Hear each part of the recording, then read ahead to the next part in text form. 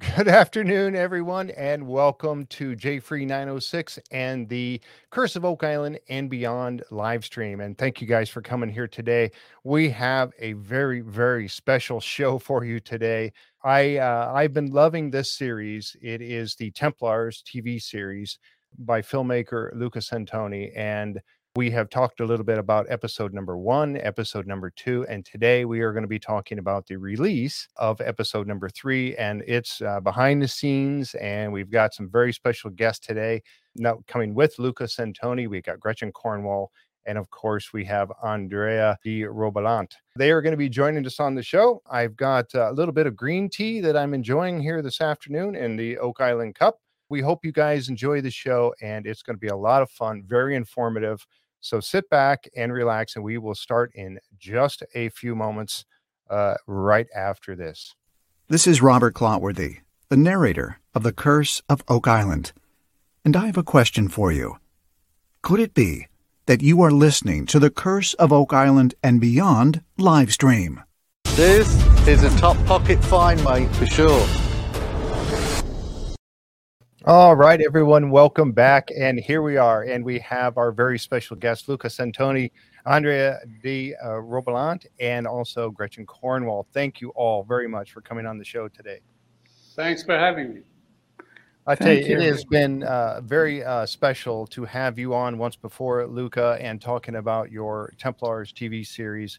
This particular set of films is, in my opinion, fantastic. Very well done. And folks, for those of you who have not seen this before or you don't know much about it, they are available on Amazon. And I do have a link below in the description of the show where you can find them and purchase them. Very well done. And actually, I think number 3 that we're going to be talking about today is the best of the group so far.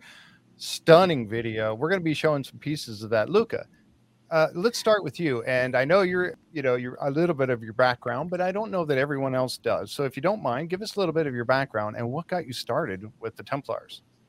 Welcome to all, first of all. And my background started over 35 years ago when I started this job.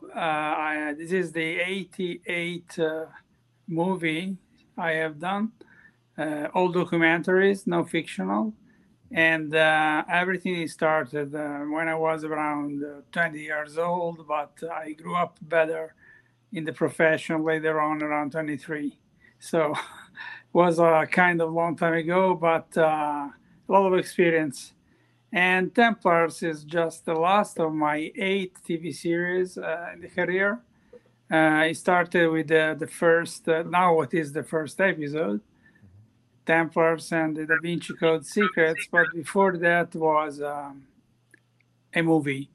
It was not a series at that time. Because of the great success on Prime Video, Amazon Prime Video, we reached over 6 million visions. We decided to create this series. So it's something that started later during the pandemic period. And that's why I've been releasing all the episodes distant from each other. And right now we release them every 4 to 5 months, including the film setting, the editing, and the release time. And of course, every episode is different. By this episode 3, we have 2 new guests, very important. Gretchen Cornwall, of course, and Andrea Di Robalant, that will lead episode 3 and 4, and Gretchen will be up to episode 5. That is going to be the last one of season 1. Okay. So this is pretty much my very short introduction of myself, but you can find more stuff on Google. Just Google my first and last name, and you'll find it all, especially on imdb.com. And I tell you what, that is, and I have a link below.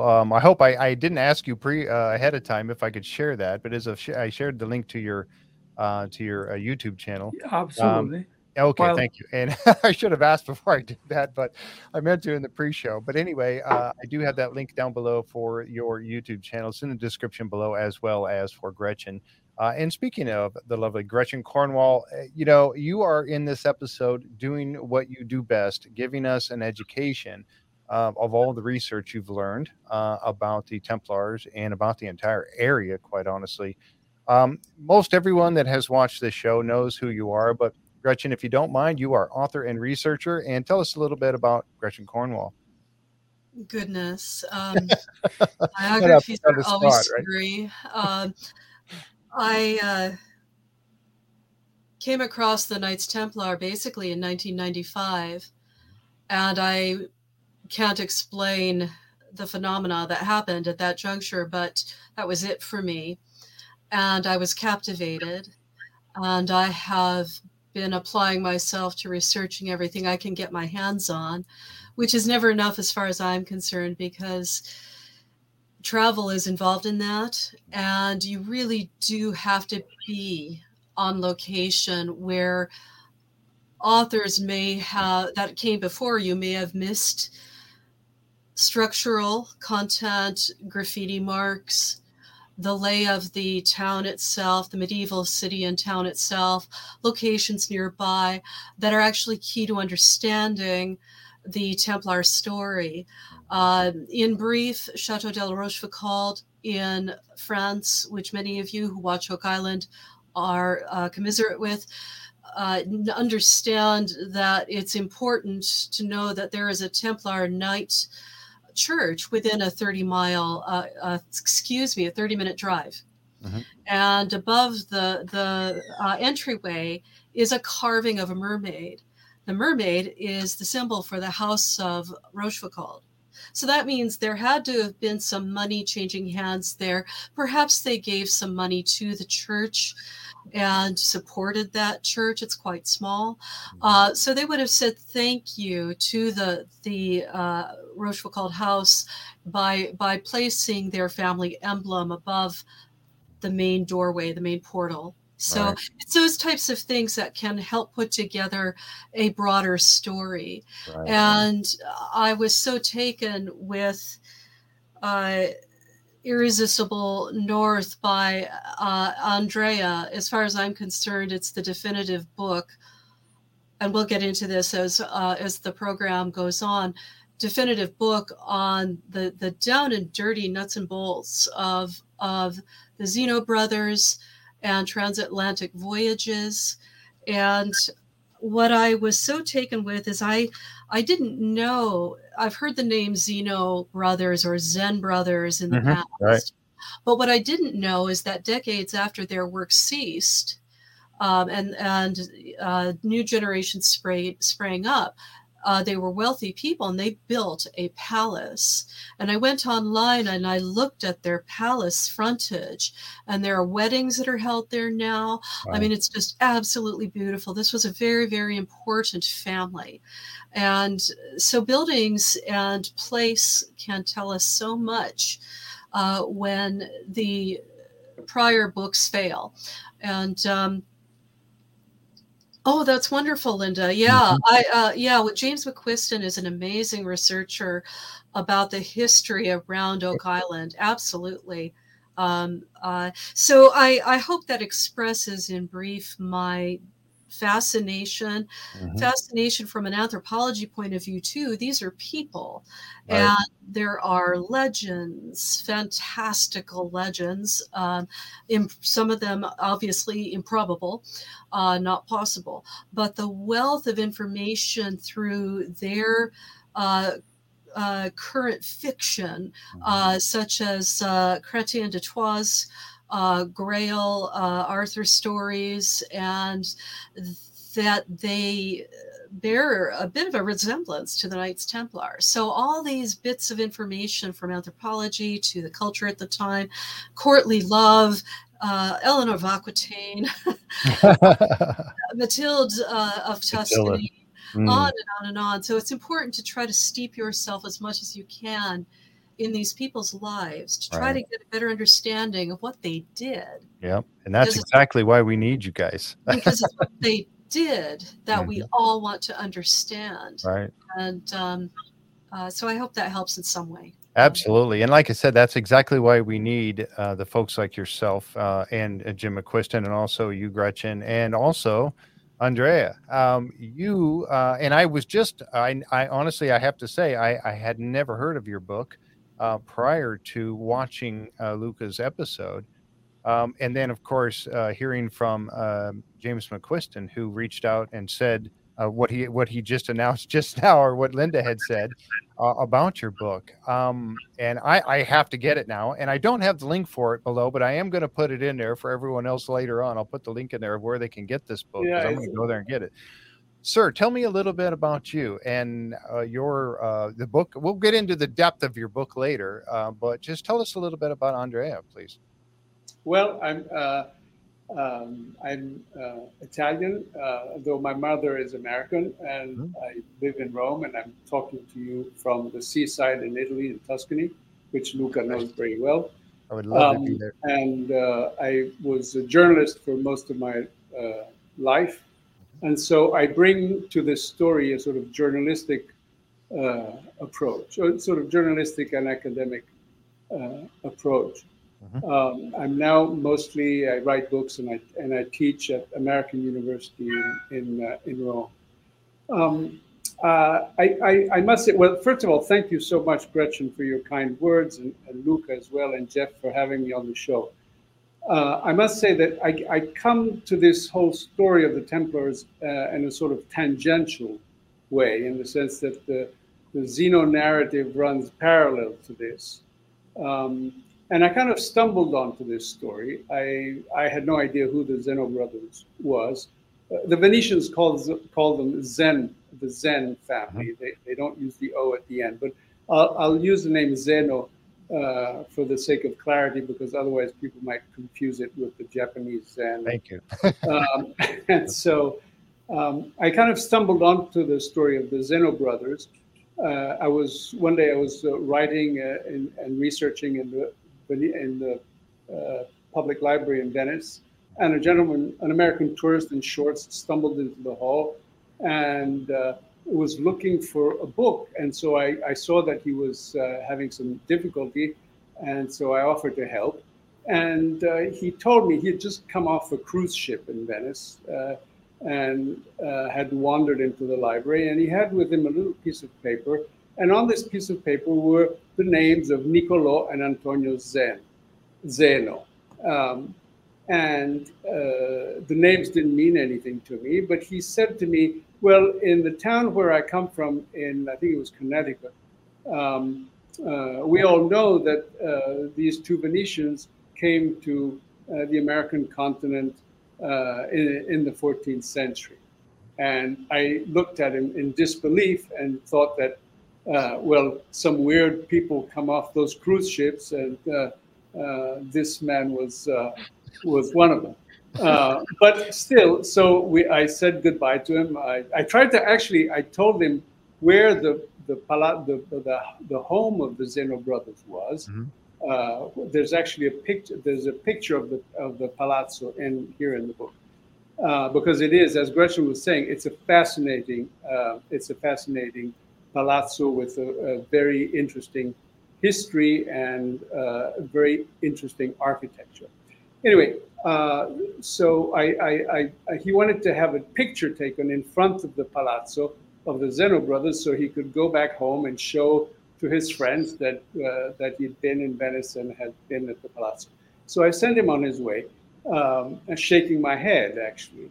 But then I was intrigued by the whole thing, and since I happened to be in the library, I said, well, maybe there's something I can find in here, right here in the Venice library. And lo and behold, I did find the original book published in 1550 by the grandnephew of the two brothers who lived in the 14th century. So we have Niccolò and Antonio, who lived in the 14th century.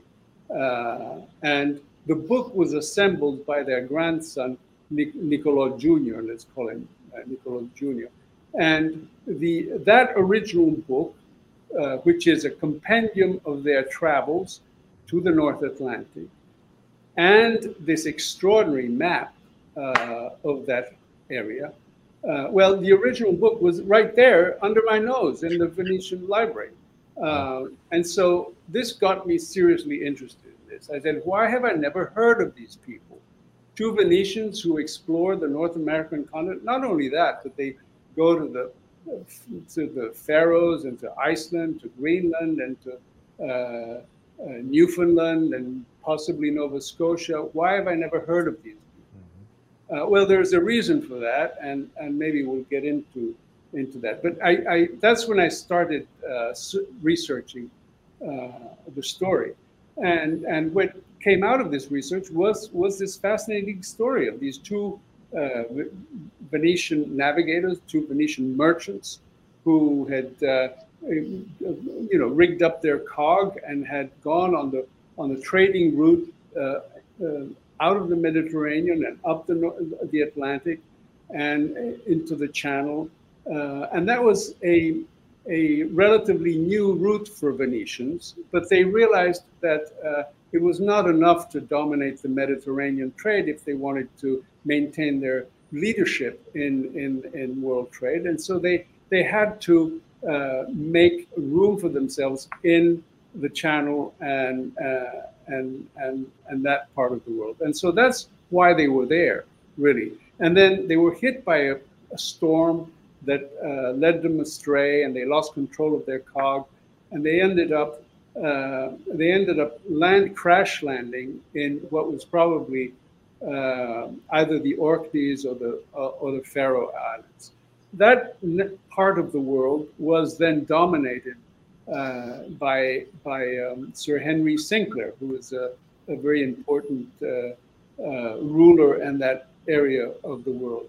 And they went to work for him, and from those islands they decided then to move on and to navigate further north, meaning they went well, as I said, to the Faroes, and then beyond to Iceland. They certainly went to Greenland and possibly to the North American coast. Then eventually, after 10 years, they made their way back to Venice. One of the brothers died. The other one, Antonio, managed to reach Venice. And so they had taken notes and written letters during these 10 years. So there was a massive amount of information about this trip. Where did all this information end up? Well, it ended up, like it always did, in the family libraries. I mean, Venetian merchants had the major merchant families had extraordinary libraries in which they collected all these materials, and so this material ended up in the Zeno family library, right? So then you fast forward 2 generations, and the young Niccolò Zeno, who is the great nephew of one of the two. A very important person in Venice, belonging to the ruling class, a humanist, highly educated, and one who had worked in very important positions in the Venetian government.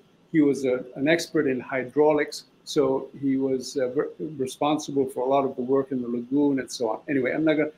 So he, as a humanist and as an intellectual and very interested in his own family history, said, I have to, this is the time to put all of this together and to publish it.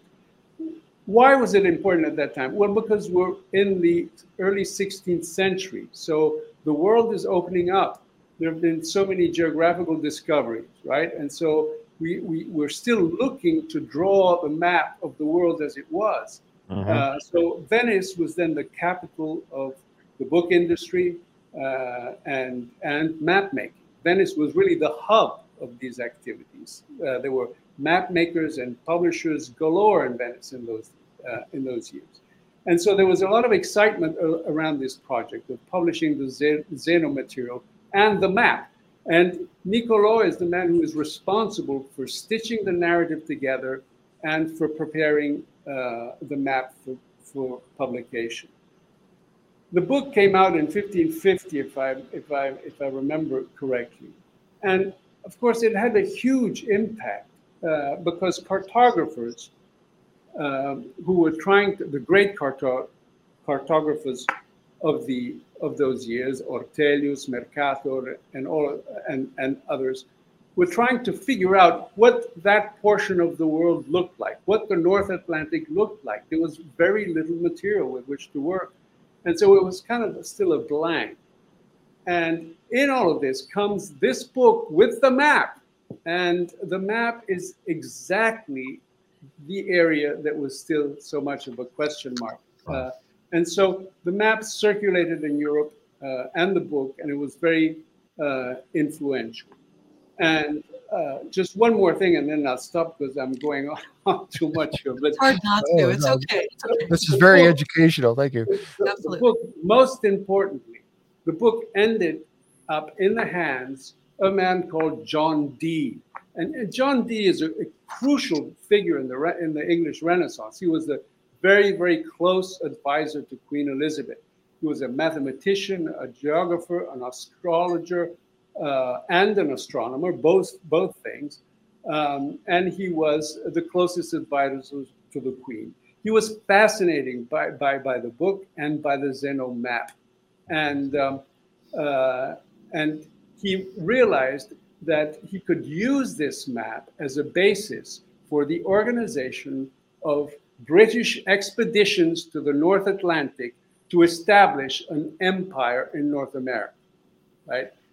This was a time when the Spaniards already had their empire in the Americas, the French had their empire, the Portuguese had their empire, and the British were behind everybody. And so John Dee prepares 4 crucial documents establishing the foundations of this imperial adventure, in which he fixed the historical and legal basis for these expeditions. The expeditions were entrusted to Martin Frobisher, who was one of the great navigators of the age. And under orders from Queen Elizabeth, Martin Frobisher began these 3 expeditions to North America. Now, what to me is absolutely fascinating is that Frobisher uses the Zeno map word for word, I mean the text and the map word for word, to get himself over to the other side and to go to the Faroes, Iceland, Greenland, Newfoundland, Nova Scotia, and back, right? And it's really extraordinary to read the logs of those 3 expeditions, because he is constantly referring to the Zeno brothers and constantly referring to the place names inscribed in the narrative of the Zeno brothers. And so I always found it fascinating that the Zeno brother narrative and the map played such a huge role in the establishment of a British Empire in North America. And I think I'll quit here because otherwise I'm just going on and on. Andrea, I'm finding this absolutely. I know. So am I. I know that everybody else is going absolutely crazy right now. Wait, let me just finish. But you know why the Brits didn't know about this? Why? I mean, because the question is, hey, wait a minute. This narrative of the Venetian brothers who were traveling under the auspices of Sir Henry Sinclair, why don't history books talk about this? Why books on the British Empire don't tell us about this foundation? Mm-hmm. And the reason is that the 4 documents I was talking about earlier, prepared by John Dee, remember John Dee prepared these 4 documents that were the basis for the political decision to launch the expeditions, right? 4 crucial documents. Well, they were lost. Nobody knew anything about them. Oh, wow.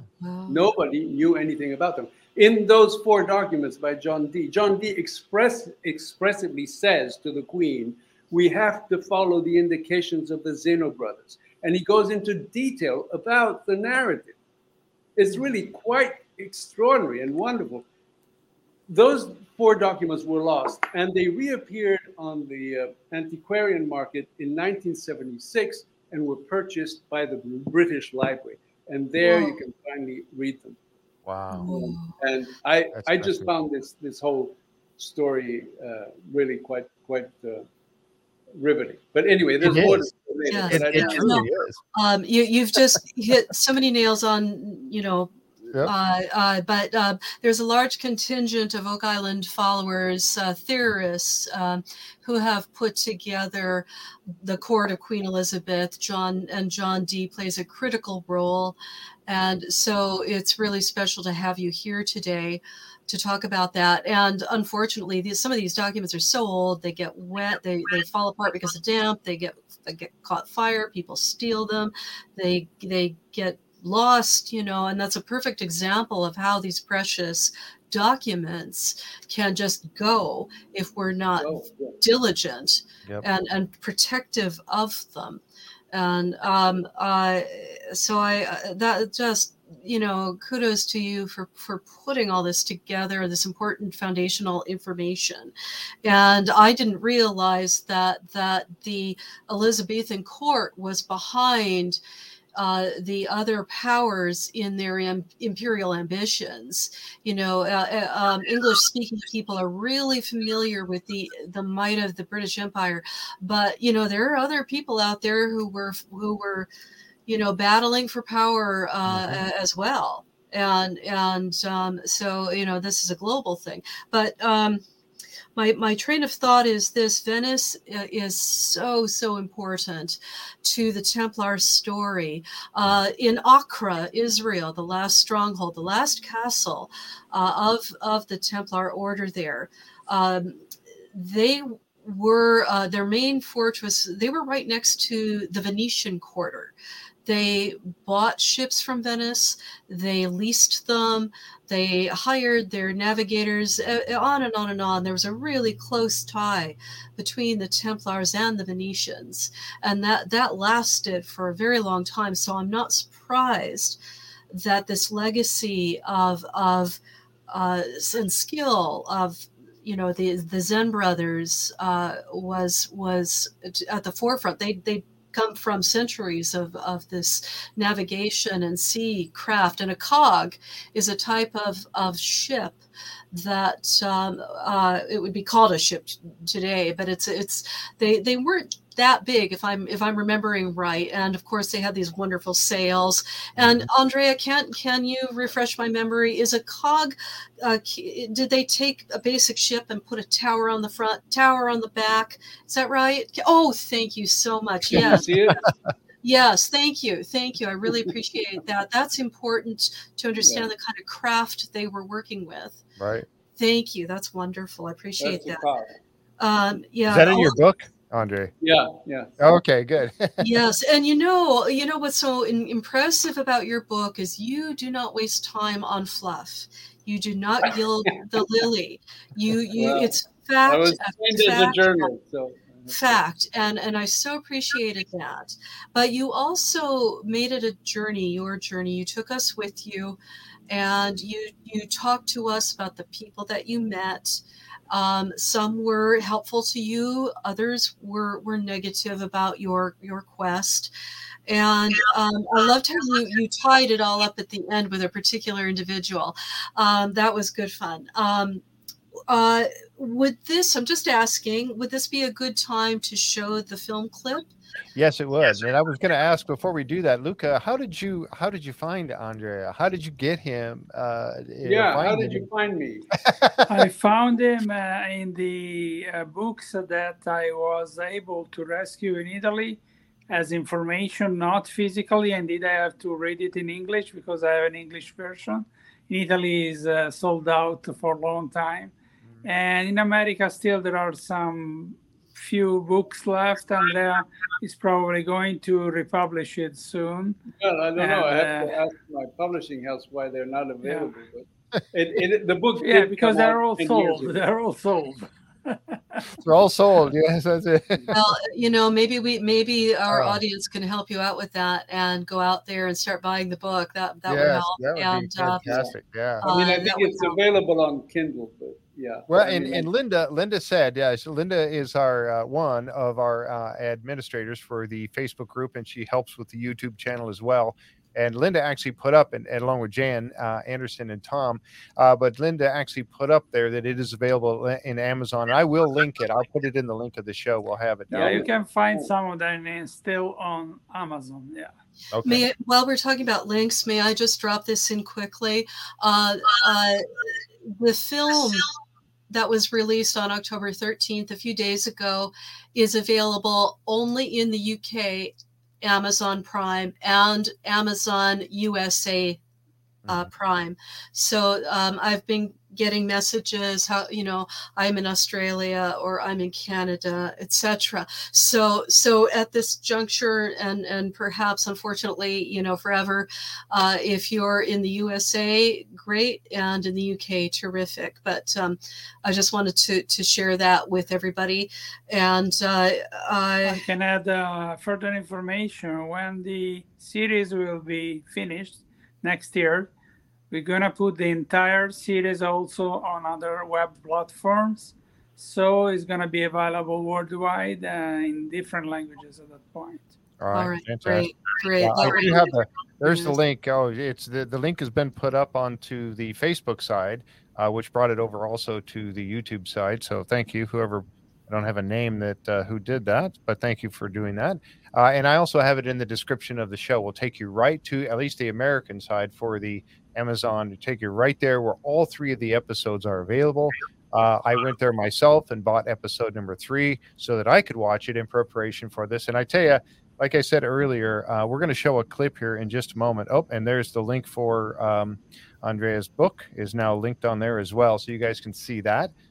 So yes, I can't wait to get this book, quite honestly, because if it comes from the recommendation of Gretchen and James McQuiston, 2 people that I hold very high esteem, I tell you, I'm going to read this book and I'm going to get some more information. Well, that's very. I've dog-eared every single page. Literally, I've written in every page and post-it notes. I mean, literally. Yeah.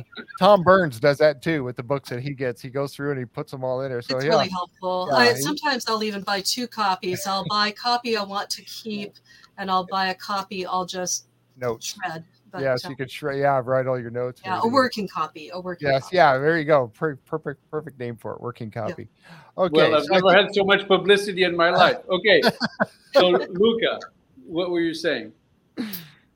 I would say that your work definitely is notoriety because it's really something very different from everybody else as published right now, even in TV.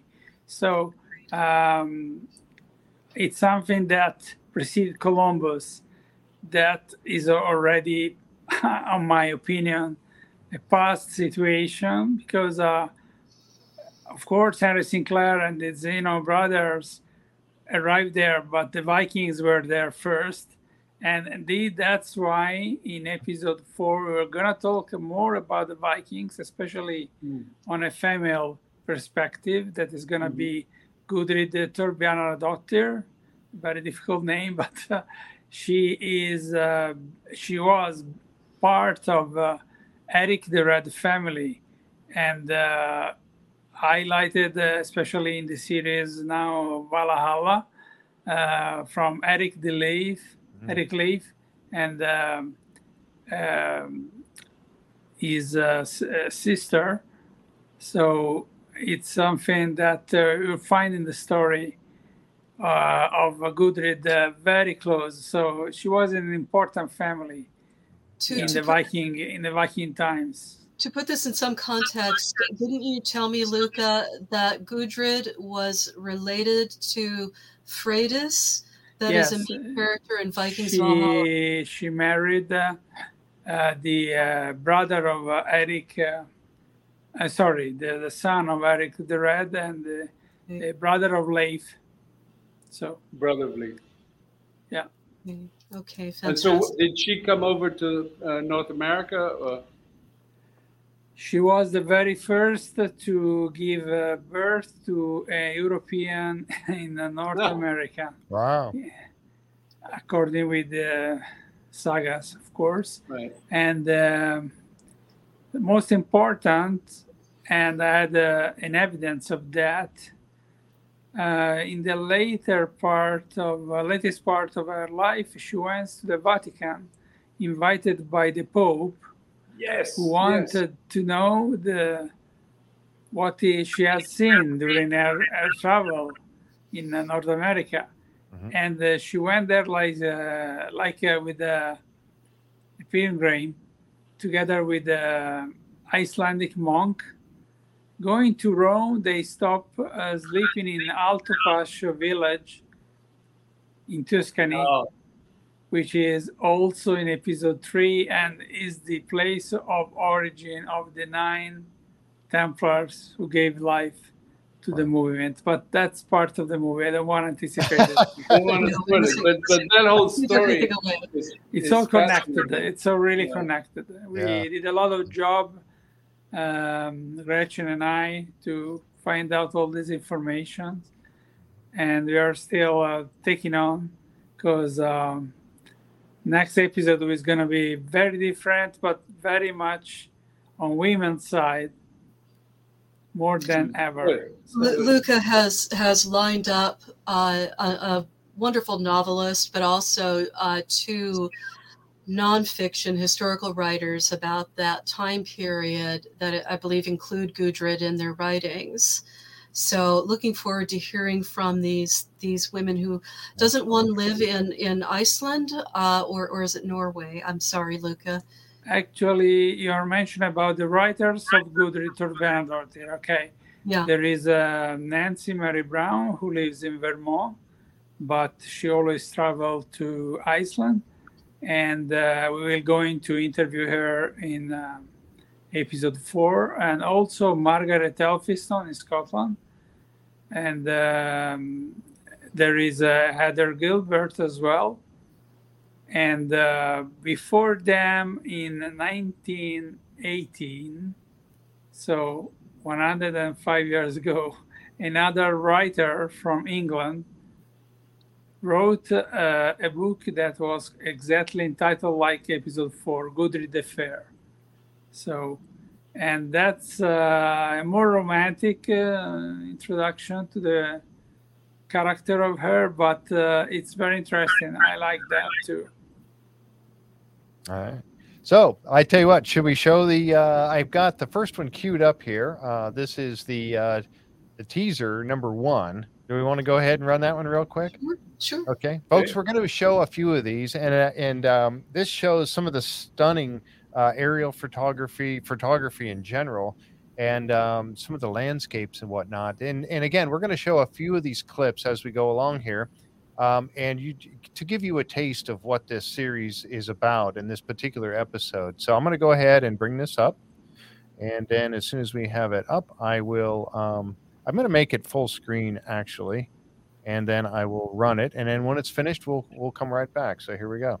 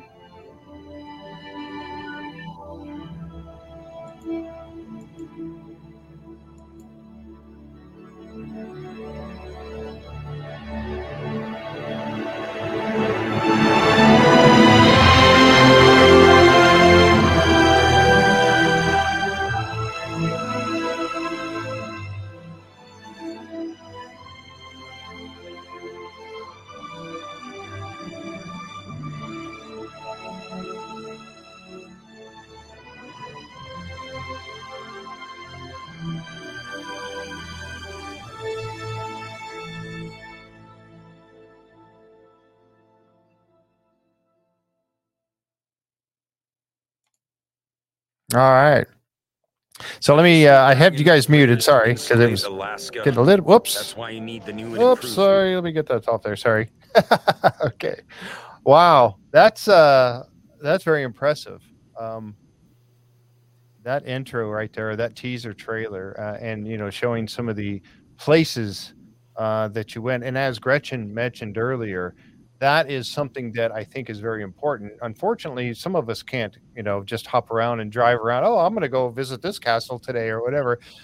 For those of us in the United States, anyway. But I think that's very true. That to really get a sense of the story, you have to see the location, like you mentioned, Gretchen. That's great. Yes. And it gives you an idea as a human being. They were still human beings. They might have been a little bit shorter. They might not have reached their genetic potential through good nutrition. But these hardier breeds that were very healthy, very capable of battle, that did grow to their genetic potential, they had to deal with these landscapes. And northern Scotland, in Norway, the Scandinavian lands are very inhospitable. And difficult. Iceland, Greenland. And one of the things I appreciated about Andrea's book is that he does give an indication of the challenges that these people faced, and life and death challenges. But I just so appreciate the drone footage filmed by Luca's son, Paolo.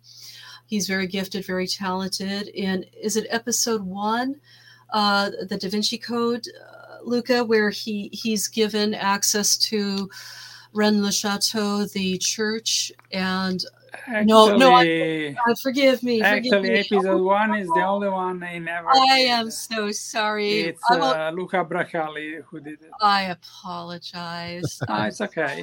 But anyway, you must see episode 3 to understand the full scale of Paolo's capacity as a drone pilot. Some of the film footage was actually done at a great distance, and Luca was telling me, oh yeah, this was filmed X number of impossible distance away, to maintain control of that drone in bad weather and at difficult times, approaching evening or even in the dark. Incredible work, very skilled. Absolutely.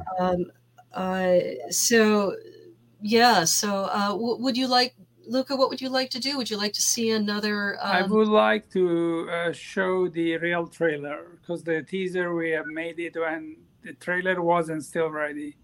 So I would go with that.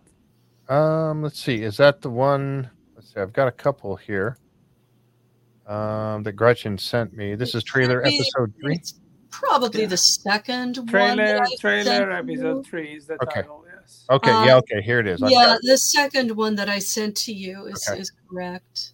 All right, and that is this one right here, I believe. Correct. Starts off with that. Okay, so we're going to run this one, folks. This one is 4 minutes and 20 seconds, and we'll check this out. Again, sit back and enjoy. These are fantastic.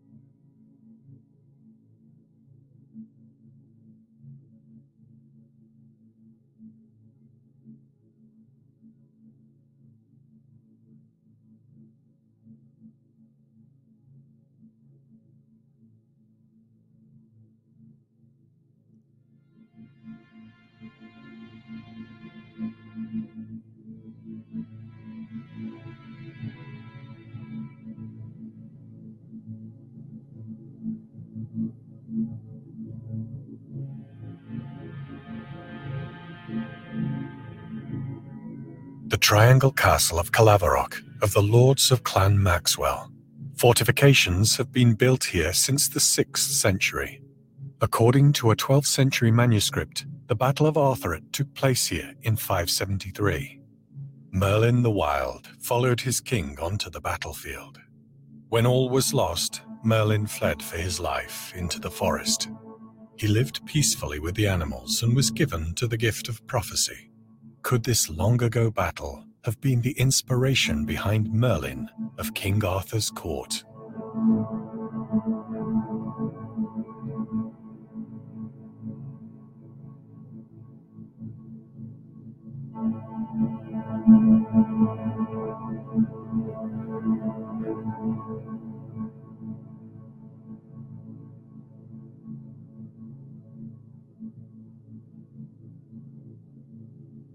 Lincluden Collegiate Church, visited by the famous poet Robert Burns, and was inspired to write The Minstrel of Lincluden. Had the tomb of the 15th century Princess Margaret given him pause for thought? She is indeed resting in an ivy bower.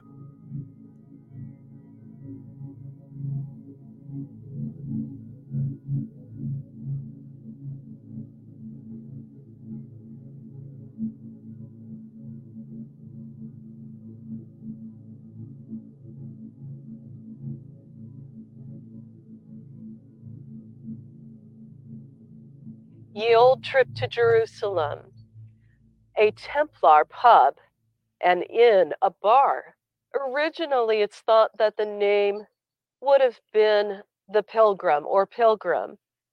Essentially, that is the mission statement of the Knights Templar to guard pilgrims on their travels. So Nottingham is a key crossroads on the pilgrimage trail and also the crusading trail. Ye Old Trip, the oldest pub in England, 1189, is at the base of Nottingham Castle, a key central location. It is so charming. There isn't a straight bit of woodwork in the entire pub.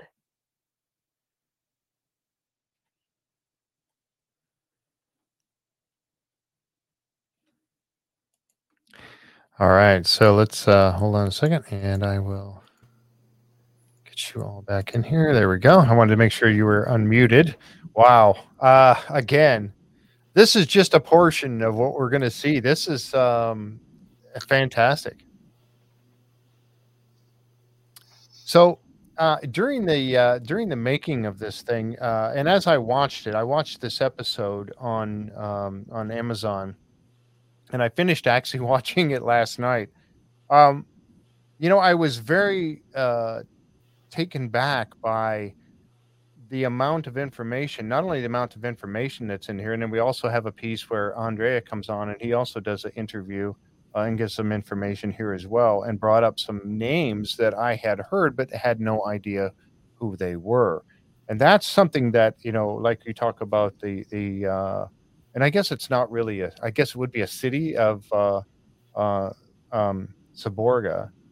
That's going to be coming up in here in just a little bit. And then also Matilda, the name Matilda. I heard that name, but I did not have any idea who the person was that carried that name. So this is really fascinating. And then, of course, some of the Bernard de Clairvaux that we also hear brought up in this as well. So this portion here, if you don't mind, I was going to say, Gretchen, on this portion here, you talk about this particular pub. Now, this was on the route of the pilgrimage for that the people would take, that the Templars were there to protect them? Yes, and there are various pilgrimages, such as from the north to the south to Canterbury, the Rome of England, if you will, where the Bishop of Canterbury resides. Canterbury is an incredibly important place. So Nottingham was a pivotal location for being able to stop over and continue to head south to either to Canterbury or to the port of Dover, where the Templars also had a large foothold, if you will, a very famous chapel there at Temple Ewell above the cliffs. But you would embark from Dover on the very south of England to head to either to France, and then or go to France and or go further south to Portugal, etc. To go on the Compostela trail through Spain. Excuse me. There are different pathways, different roads, but the ultimate pilgrim as a believer would be to go to St. James of Compostela in Spain to get your seashell badge, the emblem of St. James. Very important pilgrimage. And there's a whole economy built up around pilgrimage. So this pub, and I do believe this structure goes back that far. I do think it was in Templar hands. And the indication is that it was named Pilgrim. And that is the great remit of the Knights Templar, because it's like human trafficking today. If you hired a boat that the Templars were running, you knew you weren't going to be dumped overboard in the Mediterranean and robbed. You could trust them. And the roads were very dangerous. So eventually, when they built up their network, they were at major crossroads. They wanted to know who was coming into their territory, who was going out. You could leave your wealth with them and take away a banknote, what we would consider a banknote, cash it in at the next Templar preceptory. So you weren't carrying a lot of cash, gold, silver, what have you, so that making you less of a target. Yeah, less of a target. And maybe I don't know if there's documentation for this, but if you were wealthy enough, perhaps you could hire one to help take you down the road. That's potential. But I find Nottingham Castle to be very fascinating. This pub is at the base of a huge cliff, and the tunnel, it's they dug into the cliff base, and I took a tour of it many years ago, and my camera wasn't very good, so the pictures weren't very good. But the tunnel in the back of the pub into the was in a cruciform shape. So their practical storage area, perhaps they even people slept there, who knows, was in the shape of a cross. Wow. So I found that very telling. The other episode that's really interesting here is that the young Edward III, who I consider to be a Arthurian figure, he developed the Order of the Garter, and it really is all based on King Arthur. He wanted to be King Arthur. And there's some real serious, I think that King, Edward III was sympathetic to the Templars, and he was post-Templar. His reign was after the Templar 1307 and the final 1312, 1314 end. So he was after all of that came along. But here he is, this young man, maybe 18, if I remember correctly. His mother is in Nottingham Castle with her lover. This man wanted to marry her, and that was a danger to Edward III, because if those two produced a child, his life was potentially in danger. So he storms the castle through secret tunnels with a small handful of men. They arrest him and execute him, and he puts his mother under house arrest for basically the rest of her life. And then is able to take his crown. So Nottingham is really interesting for that episode, and these secret tunnels underneath. You can take a tour of the tunnels, but with a guide only. But they've been there for centuries, and all the way back to the king that gave us the Order of the Garter, the most prestigious royal order in the world today, where you have 24 knights, and you are a knight for your life. And it's a fascinating history, the Order of the Garter. So I'm kind of mushing that in with everything we're doing here. But the reason why I really enjoy and I find the Pilgrim in or Ye Old Trip to Jerusalem to be fascinating is because of its potential links to the Knights Templar and potentially that episode with King Edward III, who became an Arthurian king, would-be Arthurian king, and developed the Order of the Garter. And it all happened at Nottingham. So it's key. Yes. That pub is key. Yeah. Wow. Fascinating. So did you want to show, I've got another clip ready to go. And this is the one I believe that has Andrea in it. Did you want to show that one now, or? Forgive me. I will have a quick look at which one. That's behind the scenes. Oh, no, I don't have that one up yet. Yeah, that's the third one I sent you. I put that one together, and with Luca's permission. The behind the scenes one?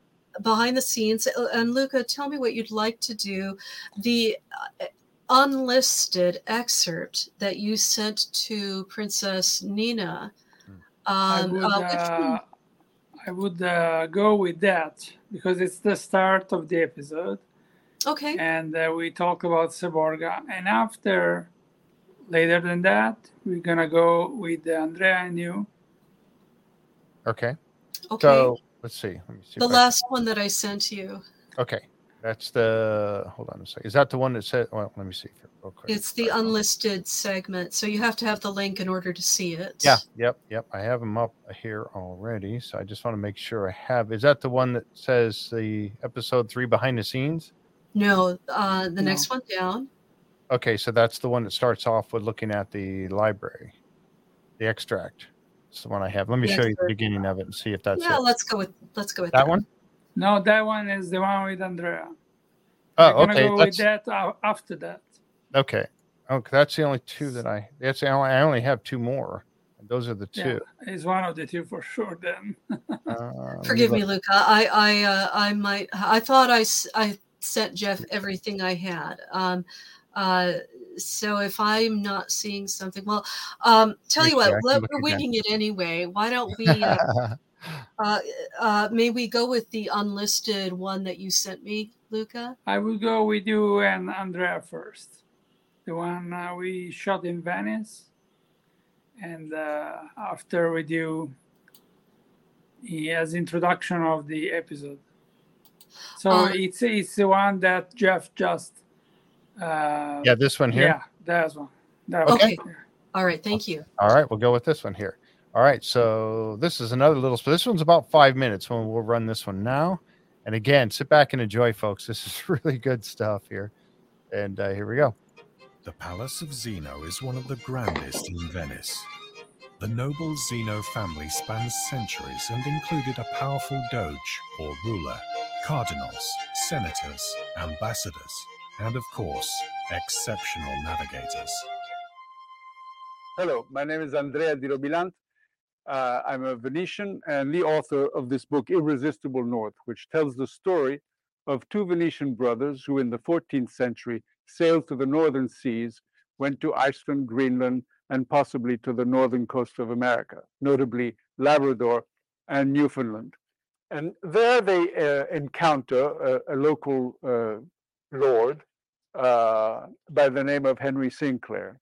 And Henry Sinclair, who actually had been to Venice in his youth, is delighted to save these Venetians and to comfort them and to give them food and shelter. And they get along very well. And Sinclair realizes that he could make good use of 2 good, solid Venetian navigators. And of course, the navigators are our navigators, Niccolò and Antonio Zen, are very thrilled to meet Henry Sinclair, who belonged to an important Scottish family and who had expanded his seigneury to these archipelagos in the Northern Sea.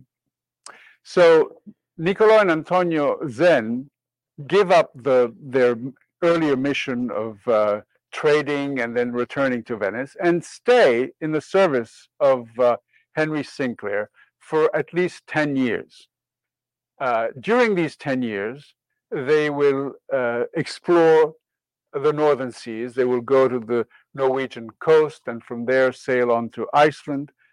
From Iceland, they will sail to Greenland and very possibly to the coast of North America, to Labrador and to Newfoundland before making eventually their return journey to Venice. Nicolò doesn't make it. He dies during this period, but Antonio then returns to Venice and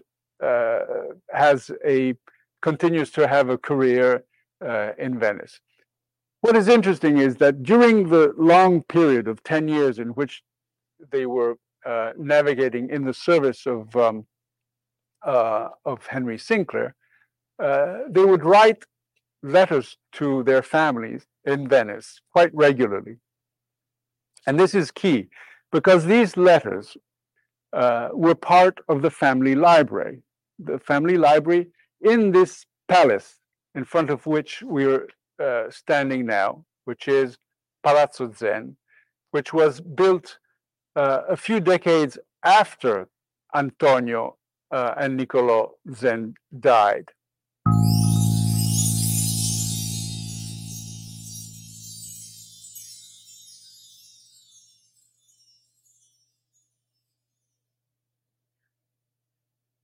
In the Templar realm, the name Earl Henry Sinclair rises to the top. It fills us with mystery, a sense of adventure, wonder. Did he actually sail to Nova Scotia, North America? Did he build a castle? What about the Newport Tower? Other structures? Was there a record left of his adventures? I believe that that's true, that there are, and we would like to share that information with you during the course of our film. Earl Henry Sinclair was of the hardiest breed of men, a Norseman, and he had been made Earl of Northern Scotland. The family had many castles dotted about the land, and eventually his family would have Roslin as well, or Roseline. The family today is still intriguing. The head of the clan in the north, the Earl Roslin of Roslin Chapel, his art historian lady wife, fascinating people. All right. Wow. All right, let me close that one here. Well, it was funny to see myself standing in front of Palazzo Zeno. I must say that I had originally suggested that we do the interview there at Palazzo Zeno because, as I said, it's a very interesting palazzo architecturally. Mm-hmm. The reason you don't see more of the palazzo was that when we got there, it was all covered with scaffolding, and we couldn't do the shots we would have liked to make. Right. But Luca was very good in arranging things otherwise. Thank you. That's fantastic. We had the exact same problem with many other locations.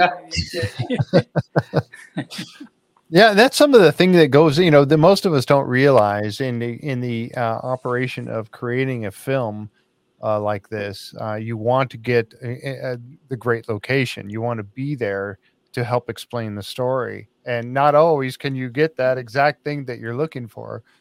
Me, I cheat and I just go with a green screen. But really for that, you want to be there in the actual spot, because it helps to, like I said, it helps to tell the story. And going on with what Gretchen said earlier, This, I tell you, this has really opened my eyes so much more as to what this whole story is all about, and the implications that it has on our history books. I mean, here in the United States, we've always had we grew up in school learning that Christopher Columbus, 1492, discovered America. And now we come to find out that, oh, there was many people here in North America long before he was. So he was the one given credit for it in the history books. And now through the research of, folks like Gretchen and Andrea, and also the film work by you, Luca, now you're bringing more of the truth out. And that is what I can't thank you enough for this. I applaud you for the efforts to go through this. And it opens our eyes that, do you think that, going forward, this will have any impact on the history books in the future? I mean, what do you think? Is that something that you strive for?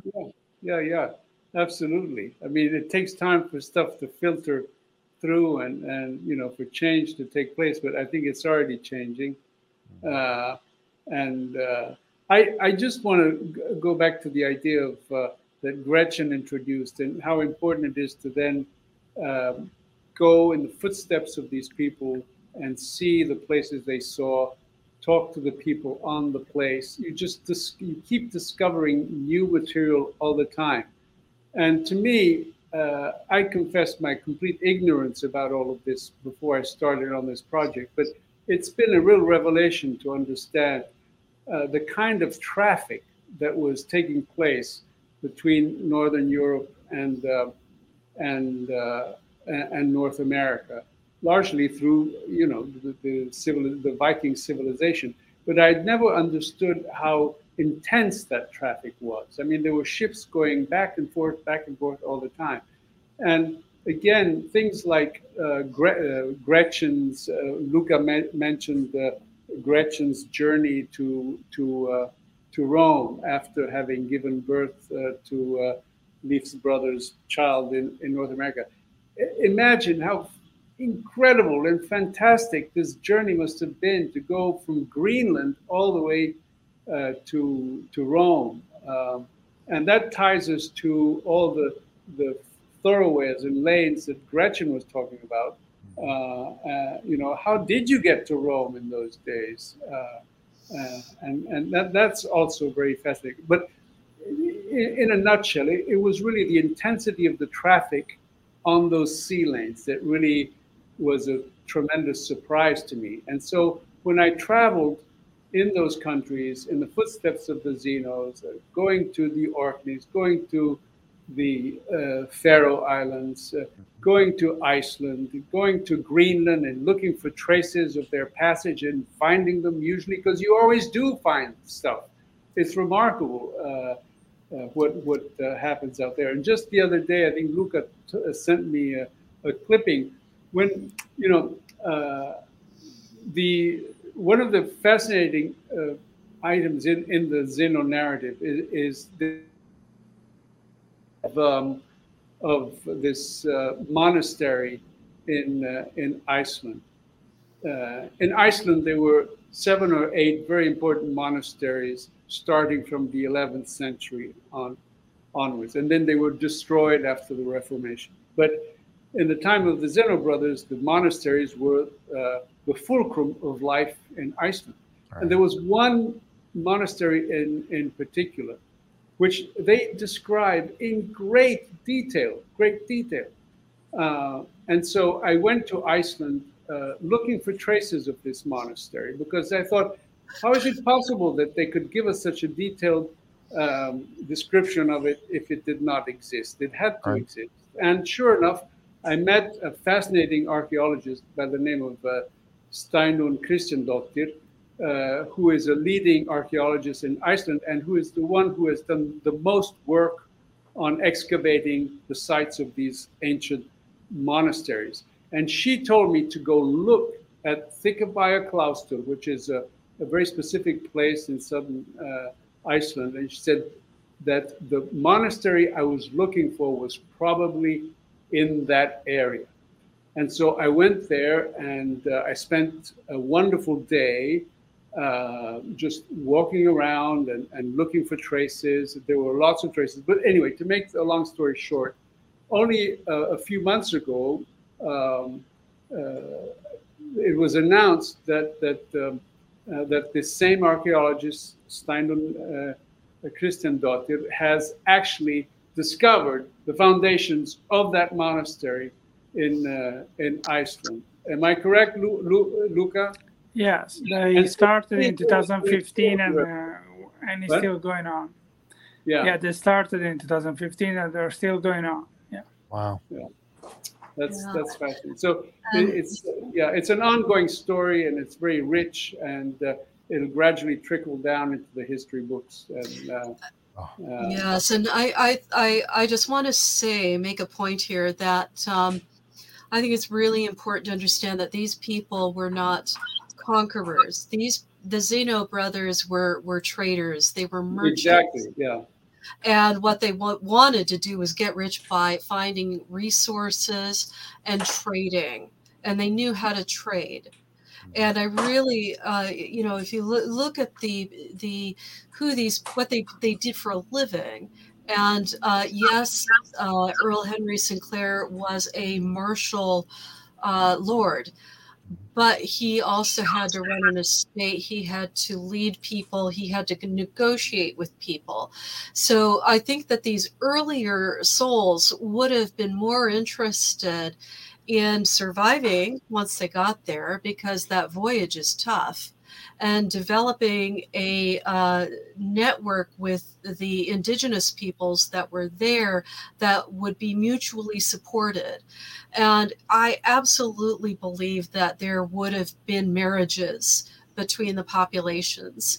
People, when they see an opposite, somebody exotic, the imagination, they become very, very drawn to that other person, and see a lot of beauty and sophistication in a different way of expressing civilization that they've not seen before.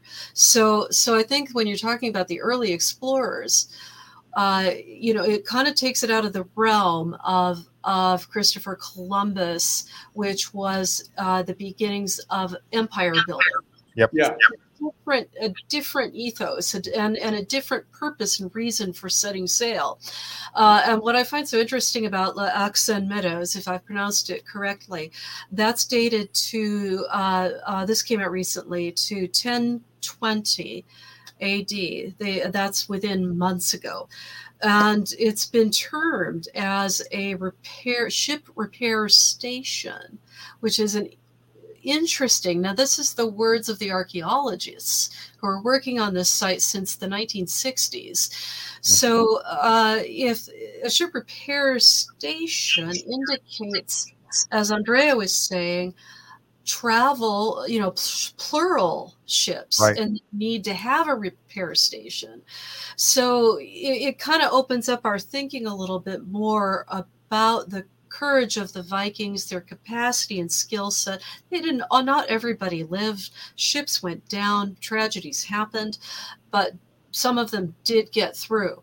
And we know that they were all, they got as far as Constantinople, modern day Istanbul, and there were some Vikings who were hired to protect the emperor there, and I think it's scrawled on a balustrade, or a bit of railing, is basically Sven was here.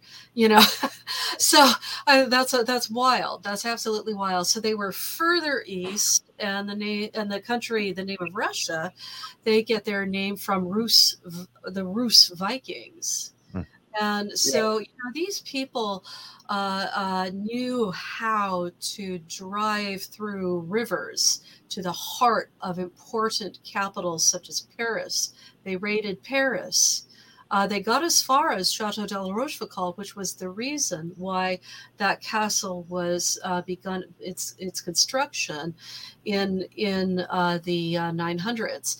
So if they could do that in Europe, why couldn't they have gone further to, if we must end there, Lax and Meadows? So, but it's probable, and I think highly likely, that they ventured further south into North American coastlines. So that's my 2 cents for it. But I also believe that geography plays an important part of all of this. You've got the St. Lawrence River Valley, where all these important tribes and societies lived, and you've got further south the Hudson Valley. And the key to all of this in post Viking era into Earl Sinclair's time and further episodes in history, you've got the fur trade. By Queen Elizabeth's time, the bear were dead in England. The bear were almost extinct in France by that time. So fur was a commodity akin to gold. And that's what drove early empire concepts, because those early explorers were coming back wearing some of these garments that the Native Americans brought to them in trade. And I believe eventually settlements grew, and the Native Americans would go hunting, bring their furs back to trade with the Europeans, who may have felt it was too dangerous to go out there to it would have been. It was. Yeah. So eventually these trades routes grew up, and Stephen Sora references that heavily. And of course, Stephen Sora is a backbone author to Luca's film series. So Verrazano and other important key early explorers who were fur trading, and some who we're not ever going to know the names of. And I believe they all go back to the Dieppe, France, the port there, where a lot of embarkations to North America seeking pelts and trading post in Dieppe, France, on the coast. So I've thrown a lot out there, and as Andreas said before we started, if I start talking too much, please tell me to stop. I know. Luca, where would you like to go from there? Do you have? I was wondering if Jeff has received the video about Princess Nina of Seborga and Alto Pascio and Cremona. So I may have missed that.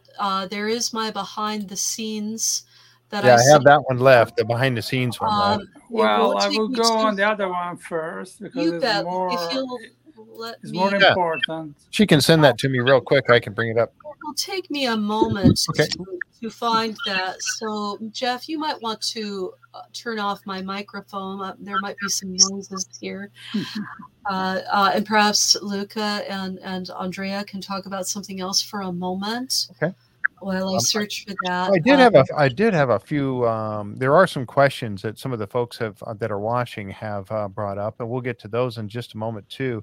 One thing, Gretchen was talking about, going on and describing so much. But I tell you, this is the reason why this is so important that you do. Here's Jacob. The live streams are incredibly interesting. So much valuable information. And that's the key to this. And that's the thing that folks, I've talked about this before. That's the reason why I do this show. One of the main reasons is because I have an interest in these things. And then I find such wonderful people like this group that we have here today that come with this knowledge that can share it, not only with me, but I want to share it with all of you. So, Gretchen, please don't ever feel like you're just going on with something, because you're always giving us an education. And my show has always been about, fun and entertaining, and you might learn something in the process. And that's the key to it, is learning something in the process. And we always seem to do that with wonderful guests. But so don't ever think that you're going on about something, because that's exactly why we do why I do these shows. I was going to point out too that you talked about the fur trade, and that's something that here in northern Michigan, where I am, we have that was well established long ago. There were Europeans here that were doing fur trades, and they built the Fort Michilimackinac and Fort Mackinac, and they were doing a lot of fur trade. The Palace of Zeno is one of the grandest in That's Venice. why it's so important that that you bring that up, or interesting that you bring that up, because that was something that was very prominent here in this region. Now, of course, this was many years later. But anyway, so we got to. I think the fur trade was also very active in between Greenland and the coast of Labrador, starting in the 11th century.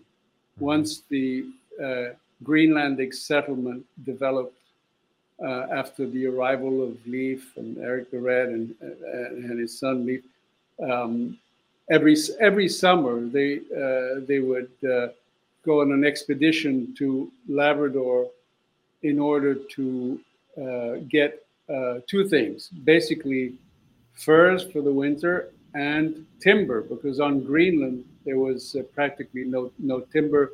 Right. They had no timber to build houses, no timber to build boats. And so from a very early on, there were these summer expeditions starting in May of Vikings going over, or Greenlanders going over to North America and coming back around August. But it was essential for them to be able to go to North America to get supplies that they didn't have in Greenland, and it was much easier for them to go there than have to wait for the ships coming from Iceland, because there was a constant flow of ships from Iceland to Greenland. There were about 8 ships a year, roughly, at the height of the traffic. Well, at the height of the Greenlandic civilization. Yeah. And from Norway too. Yeah. Mm-hmm.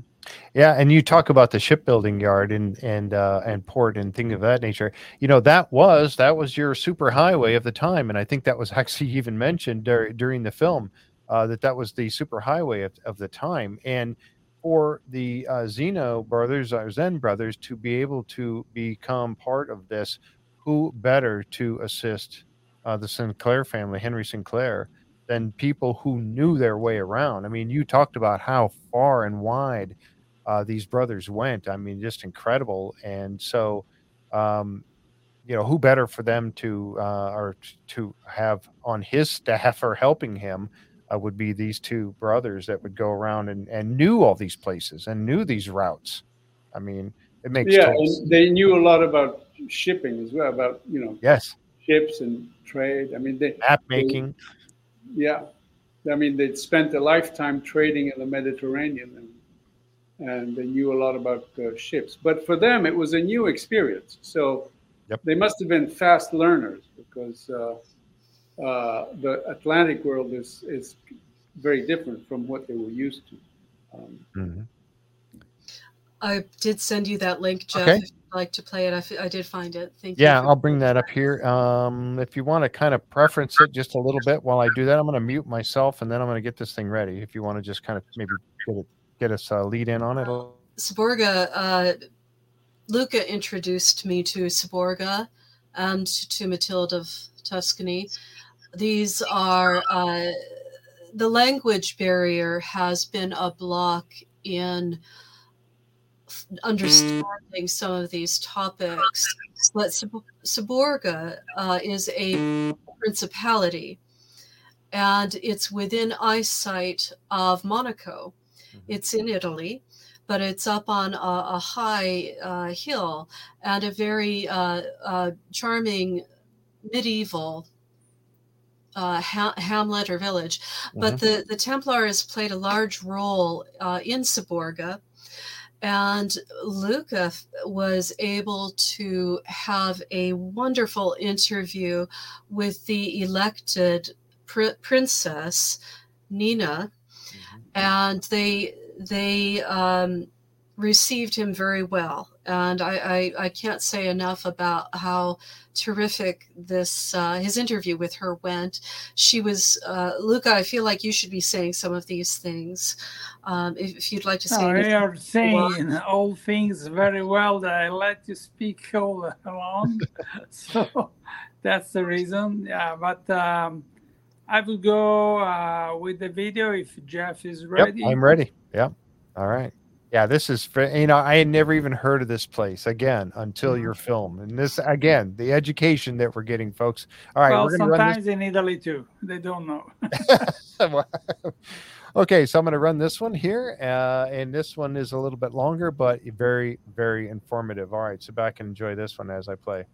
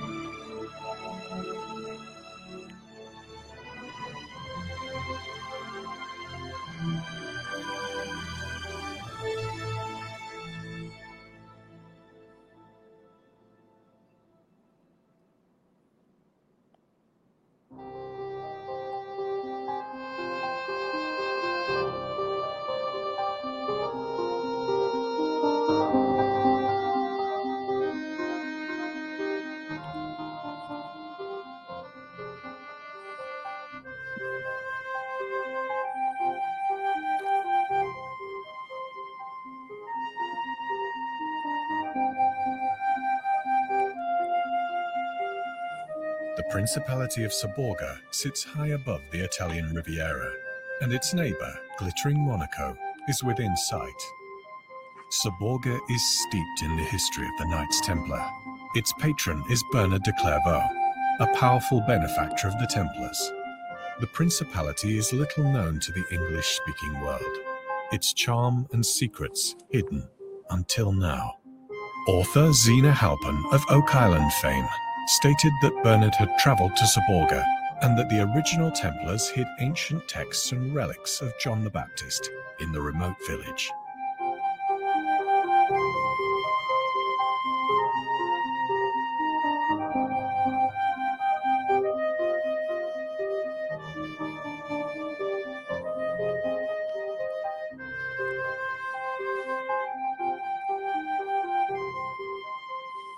Introduce myself. I'm Nina, the Princess of Saborga. Saborga is a tiny principality close to the French border, close to the Principality of Monaco. It's an enclave between inside Italy. We are located 500 meters above the sea level. Saborga has 320 inhabitants. It's a principality since 954, and I got elected the princess by the population in 2019. Saborga has a very ancient history. It exists since 954, and obviously now we are in 2022. It's not the same time as previously, but we still stick to our historic roots. History is very important to Saborga. We still very much have our traditions, like the National Day celebrations, which is 20th of August, where I would come with the horse carriage. We have the flags, we have the historic dresses, we have the Templar Knights. The Templars are a very big part of the history of Saborga. And as you can see on our flag, the Principality flag is blue and white, and it's represented by 9 lines, which represent the 9 Templars who have gathered here together in Saborga. So you have 9 lines, white and blue. They're representing the Templars. Also, if you walk through the village, you will see everywhere the designs of the Templars, either on the walls or on every side. As you can see here, the Templar cross on the floor. Nowadays, we have several orders, and the Templars, for us, they should represent, they should defend the crown. So even nowadays, the Templars are very important for the Principality of Seborga since they're part of our history. And we still have part of them. They would come and represent themselves on the 20th of August, which is our national day. They gather together with their coat of arms and their code. My wish for the Principality is that our dream will come true of the independence, that we regain our independence back, and that we have happiness and that we get fulfilled all our wishes. We hope for the hotel project, work for the local people that they can stay here, develop all our projects we have in mind, and continue like this.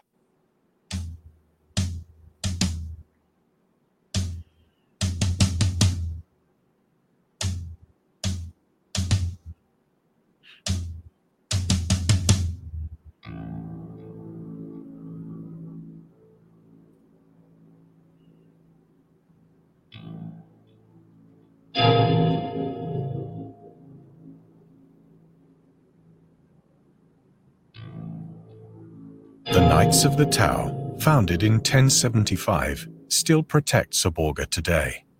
The great Countess Matilda de Canossa created the chivalric order and the town of Alto Pascio. The Countess was connected at the highest levels and was the aunt of Godfrey de Bouillon, first king of Jerusalem.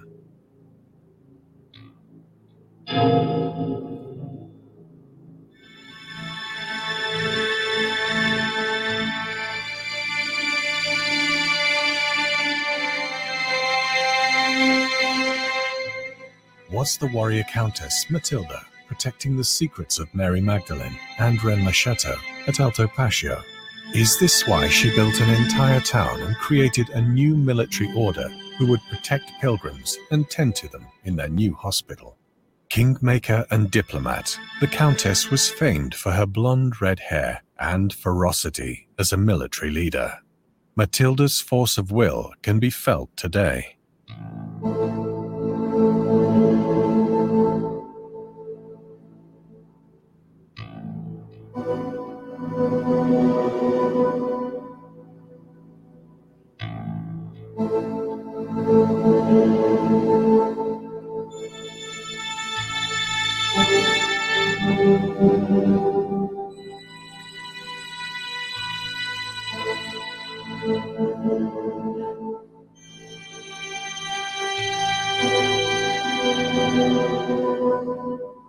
It is easy to track the spread of Matilda's order and how she influenced later branches.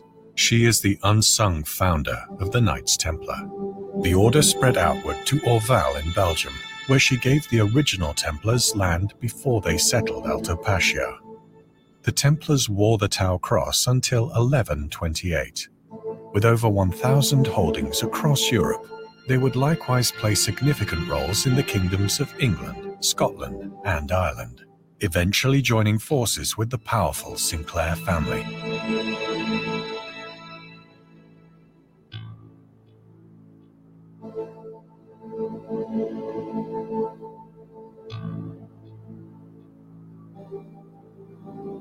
The Church of San Sigismondo, Cremona, Italy, the church where Zena Halpern's documents would take their name, having been hidden for 500 years. The Cremona document's most famous pages contain maps of Oak Island and the potential location of sacred treasures. The families intertwined in this intrigue were the Sforza, Medici, and Visconti, their joint lines producing royal lineages and settlers of Newfoundland and Nova Scotia.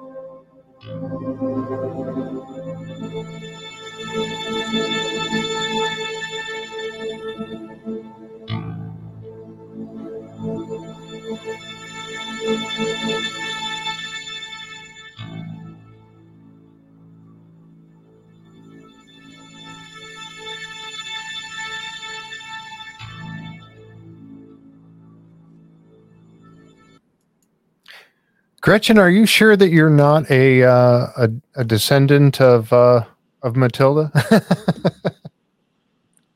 Oh, you're on mute. Yeah. Am I on mute? Nope. You're good. There you go.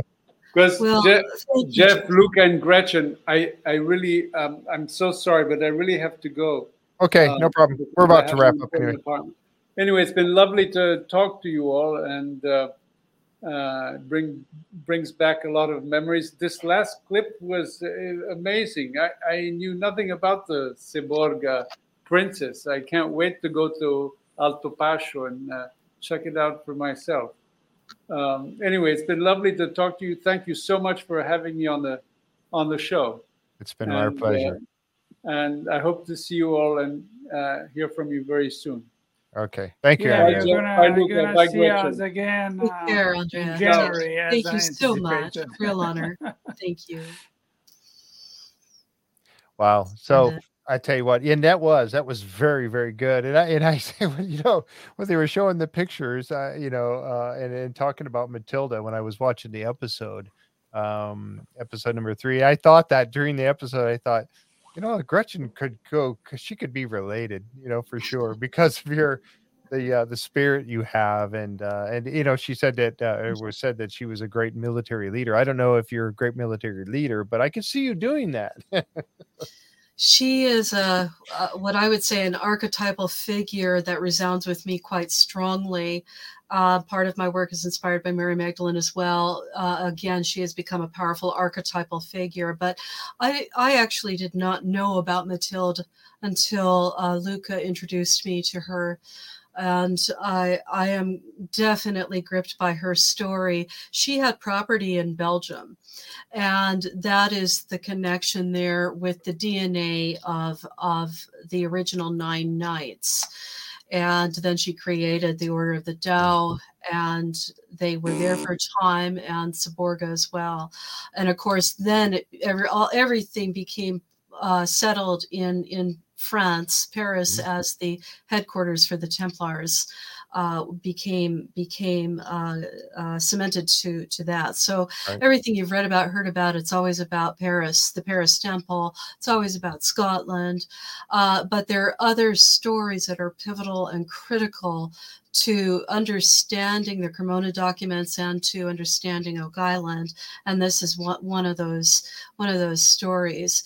And these people, they're all related. And my DNA, I don't know how, I don't know my family background past a certain point, but her background is Norse, the same as Rollo marrying into the royal family of Paris, becoming the Duke of Normandy. So, you know, she has that connection there with that DNA. And of course, you know, through marriage and Italian, I might be getting some of that a bit confused, but the Normans invaded Sicily. They conquered large parts of Italy. So that's where her light-colored eyes come from, and blondie reddish hair comes from. And mine comes from Western Europe as well. So it's, yeah, she's remarkable. The more I read about her, I'm just astonished by what that woman did. Oh, absolutely. You know, and she's, if you're looking for a picture, anybody who's steeped in Eleanor of Aquitaine, she's Eleanor of Aquitaine back 100 years. Oh, wow. So, I mean, you know, that's the kind of woman, you know, one of the most powerful women in Europe, basically, of her time, and alive during the time of Bernard de Clairvaux. And to have Seborga choose August 20th as their important day, and that's the feast day of Bernard de Clairvaux, is significant. And it's just so incredible. And Zina was not able to go to Seborga, but I know she would have just loved it. And Princess Nina is elected for 7 years, and she's actually from Germany. She's an entrepreneur. She rides, she's a horsewoman, and she has been able to play a significant role in drawing attention to Seborga. They were never legally properly grandfathered into the modern nation of Italy. and they want to be sovereign unto themselves, as Monaco is recognized in France. So it legally, it is a separate principality.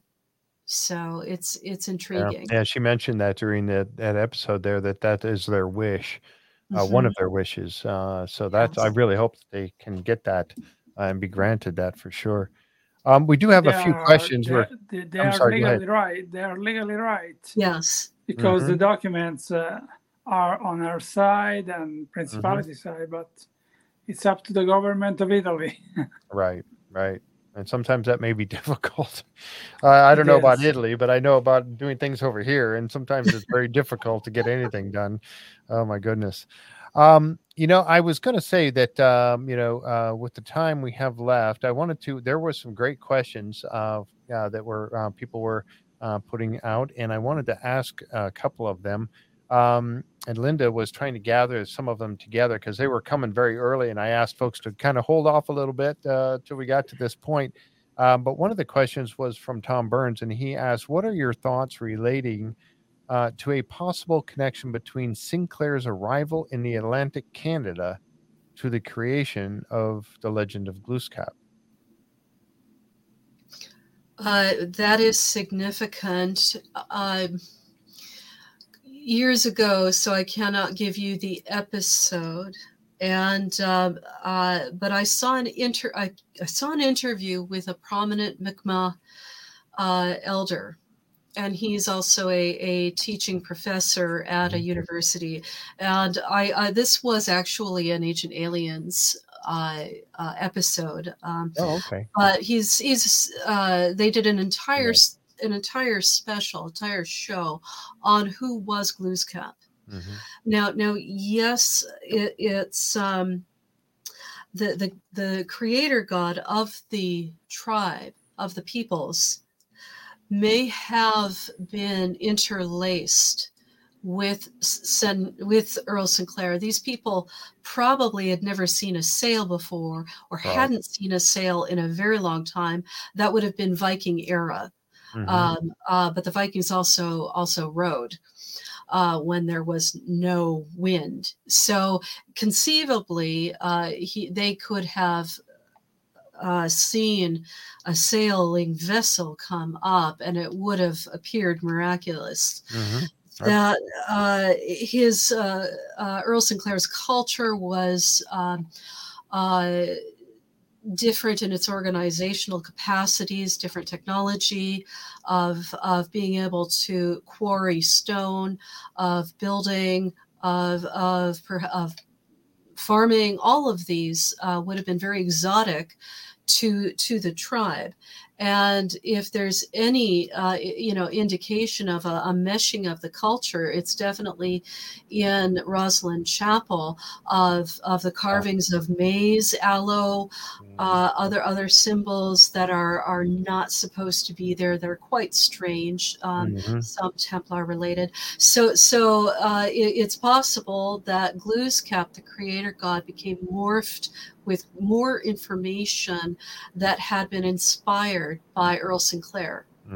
So I hope that makes sense. Yeah, it does actually. And I think, there is a lot of similarity and a lot of possible connection there for sure. I've done a lot of comparative religion studies. No religion is born out of the ground fully complete. It changes over time. It morphs over time.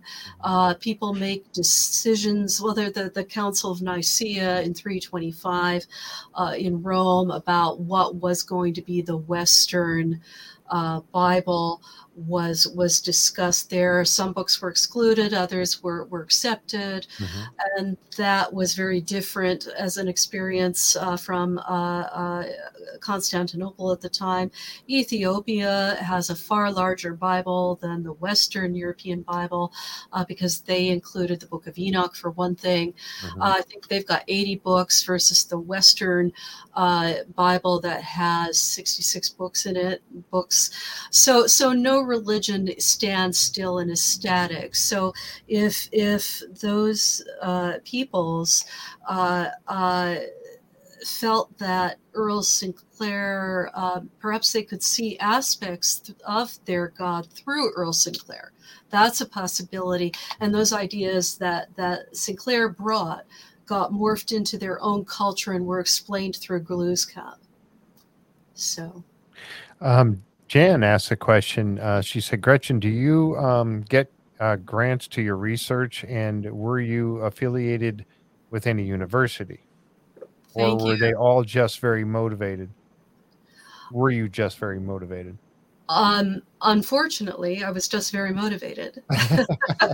I am a member of the British Archaeology Association here in England because I enjoy reading their yearly journal, which is quite something. So I do try to stay aware of the academic community here. Mm-hmm. I do wish that I had access to grant money. That's grant money is very difficult to achieve. I have a Patreon account where you can sign up for as little as $1. I'm very grateful to my 12 current patrons. I have 2 in particular that back me up occasionally off the radar.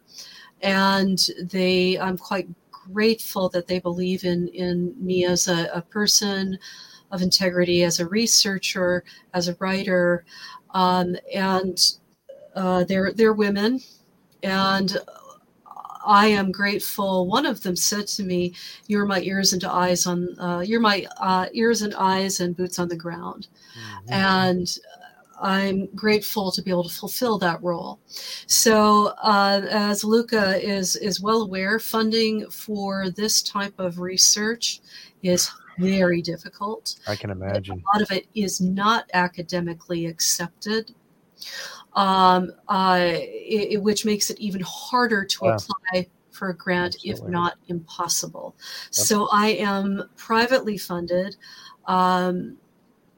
And grateful for the patrons I do have. Patreon.com is where you can go. Just look me up on Patreon.com. You do have to sign up. You can stay for a month and go again. You can sign up for 3 months if you'd like. There's also a donation button on my website, GretchenCornwall.com. That's a straight one-off donation if you would like to assist me with my travel costs. There's a cost to keeping a website running, updating equipment. All of these things are a cost of which I have personally borne over the last decades.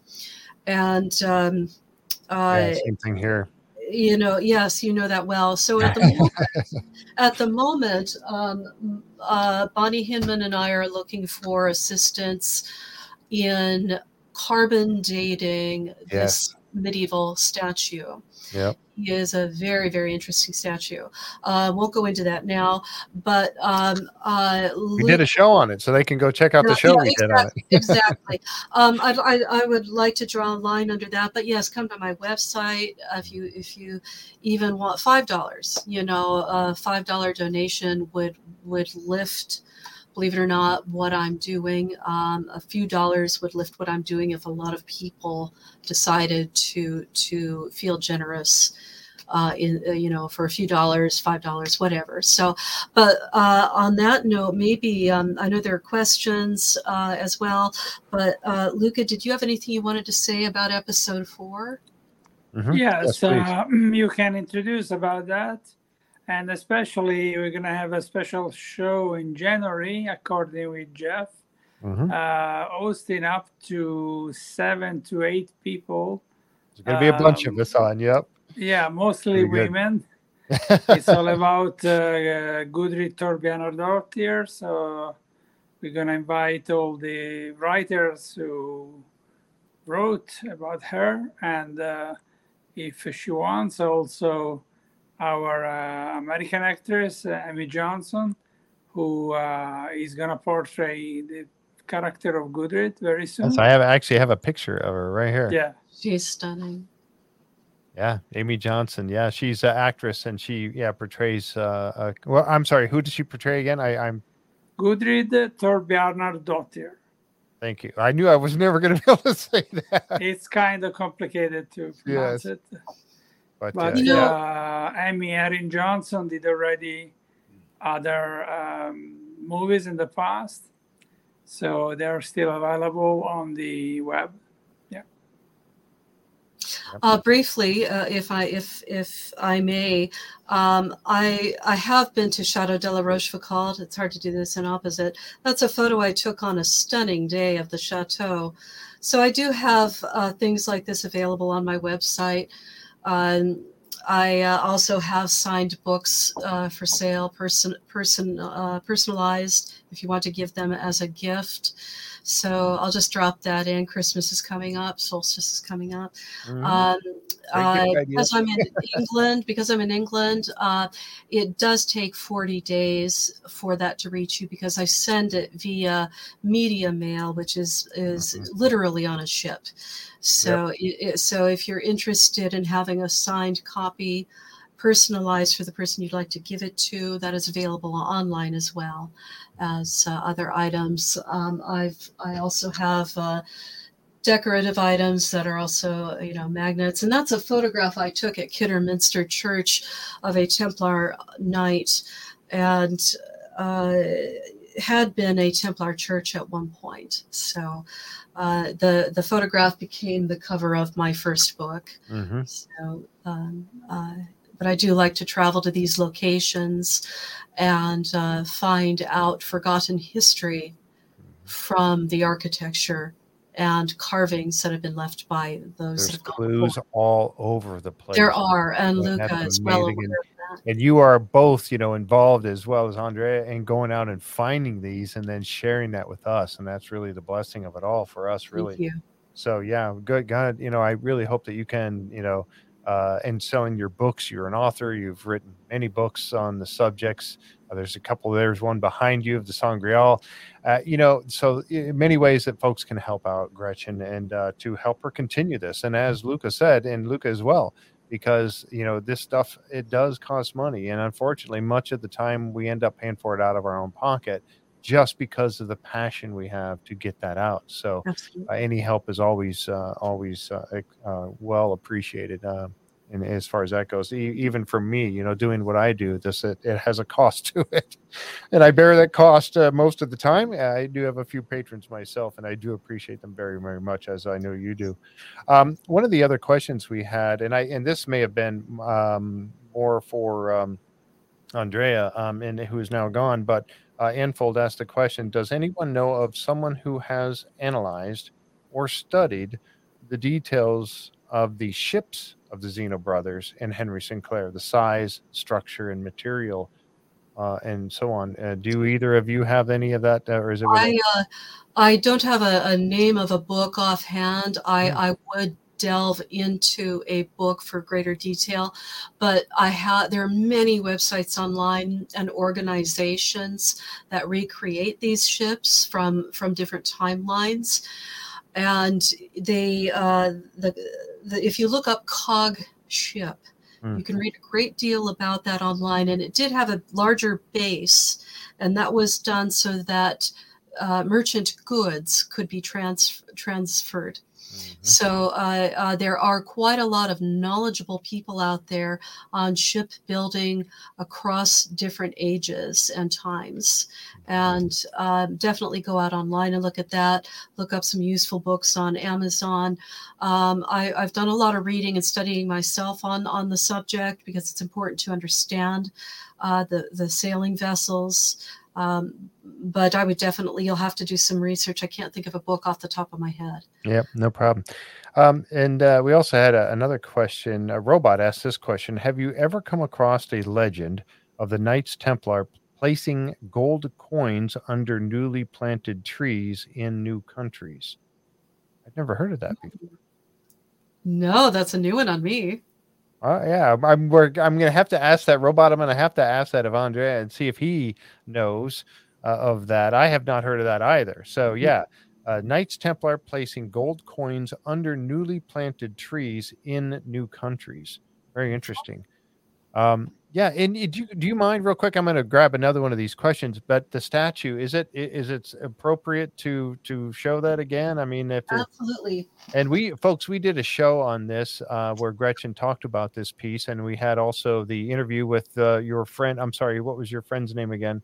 Her name is Bonnie Hinman, and she owned the statue for 7 years. She sent it to me last Christmas, and I've had it since then. And I have a book coming out in December that includes further information on him and also Royston Cave.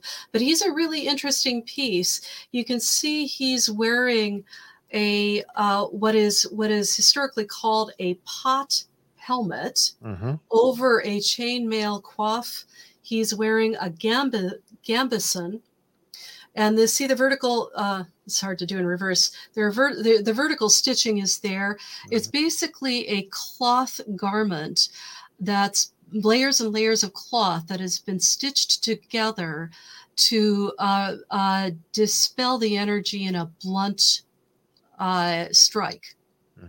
So it's very early on. Someone else who looked at this misunderstood that this right here was plate armor, beginnings of plate armor. It's not. It's a cloak. It's a mantle, and you can see a horizontal bar going across right there. This was worn for centuries from the Saxons were wearing these on the Dark Ages or early medieval, as it's called now, all the way up through the 1400s, when stitching and knowledge of tailoring became more specific. It needs scientific dating about its age, but I believe this thing is 1100s, 1200s because of what he's wearing. And it does need scientific testing. You can see there is a cross on the back that I believe is Templar. And he is obviously sitting outside. He is at a tilt, and he is sitting right next to a felled tree. And there is a carved shield on there as well. It's really hard to see some of the details on camera. Really tough. I've spent a lot of time looking at him with the naked eye. Donations, absolutely, but please earmark that you want that money to go to the dating of the statue. I don't have a specific at this juncture. I'll add that to my website, donating for the statue. But we would very much appreciate a partner in that. And there is also on the top of his head, which we've not delved into greatly, but you cannot see it with the naked eye, but there is a invisible ink on it. And I've got pictures of this that'll be in the book. There'll be a later video of it. And it's the Hebrew letter Y. Oh, wow. And the only way you can see it is by the right lighting. And it's tough to do. And I have yet to get the ratio right myself. I'm relying on a photograph that Bonnie has to share this. And that letter Y, it brings up a whole another subject of issues. But miniature art, miniature writing. I was in the British Museum recently and took photographs of a ring that memorialized the sadness felt when Charles II died. And it was a poem about his demise, and it fit into a ring, tiny, tiny little ring. And you open up the lid and you can read this teeny tiny little poem. So they would use quartz crystal to magnify and sharpened bone to as a stylus. And this goes all the way back to ancient Can't Egypt. imagine that's so Ancient small. Egypt. I cannot. And so you know, we really do need some scientific information. I can talk about what he's wearing. There are a couple of historic personages that he may represent, and in brief, he may have been repurposed to represent something else entirely. And Bonnie Hinman has spent 7 years with this, and firmly believes there's a connection between this statue as a three-dimensional map and Oak Island. And just briefly, I'm sorry to keep going on about this, but there is an indented blade right here. So an indented blade, and an interesting, you know, little indented, almost, it looked like somebody took a needle and burned that into it. Is it a tree? Is it a mining shaft? But there is a degree, you know, represented here that I've got to study. But there's so much about this piece. In fact, I'm finalizing my writing on him as we know about him just today, really. But it's a journey. We need some information about. It's oak. We know that it is oak. But I would be surprised if he's not 1100s into the 1200s. Okay. So anyway, in short, and I will put up a link on my website, but if you do want to donate specifically for carbon dating him, say so in the comments or send me an email to that effect. And starting to, you know, get a little late for me here. So, well, not terribly late, but you know, I'm starting to get tired. So I will add a link proper to the website for that purpose. Okay, good. Yeah, Infold, it is one solid piece. So that's something that they. He's a chuck. Yeah. There was, I'll go one more question here and then we'll kind of wrap up. It says, has anyone looked at the, and I don't know anything about this, so maybe you will, has anyone looked at the Kirkwall scroll? It's housed in the Kirkwall Lodge in Orkney. Thank you. Yeah. There's a book out about it. It's been a long time since I've read it, by Andrew Sinclair. And it's a fascinating read. Certainly there is much to be gleaned from his book on the scroll. Absolutely. So the Sinclair family is fascinating, and there is the Sinclair clan in the north, and then there is Earl Sinclair in the south, associated with Roslin outside of Edinburgh, and he owns the remains of the castle and the chapel. It's privately owned. So there is there are separate branches of the same family. So Andrew Sinclair, I would definitely look up that book on the scroll. Okay. Yeah, Infold asked if there was any secret compartments. Well, we have. If there is, nobody's found it yet. I don't know. I do not want to cause damage to it. Oh, and I know, that's the thing. Glass dome. He lives in a museum quality glass hand blown expensive dome, which Bonnie purchased, and an expensive chemical free base. So he's in a museum quality environment to protect him from dust. But yeah, he does need some scientific energy thrown at him. Absolutely. So Luca, episode 3, it was released on the 13th, just a couple of days ago. It is available on Amazon, along with episodes 1 and 2 and the other, films that you've done. We're gonna have a release in end of January, and the very last one in June. Okay, so there's going to be 5 altogether, folks. Yeah, and I tell you, they just keep getting better and better as we go here.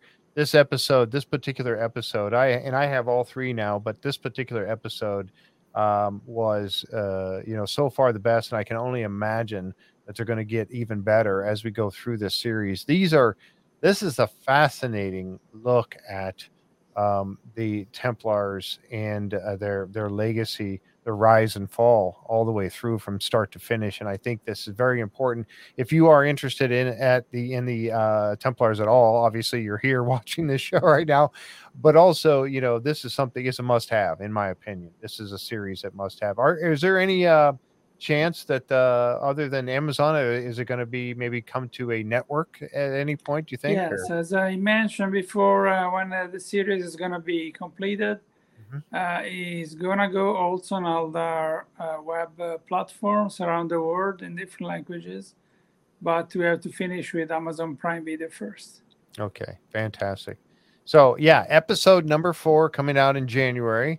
And as you heard Luca say, we are going to have, Luca and I are going to be surrounded by 7 or 8 women that are all part of that episode and the series coming up to that point. So it's going to be great. We're looking forward to it.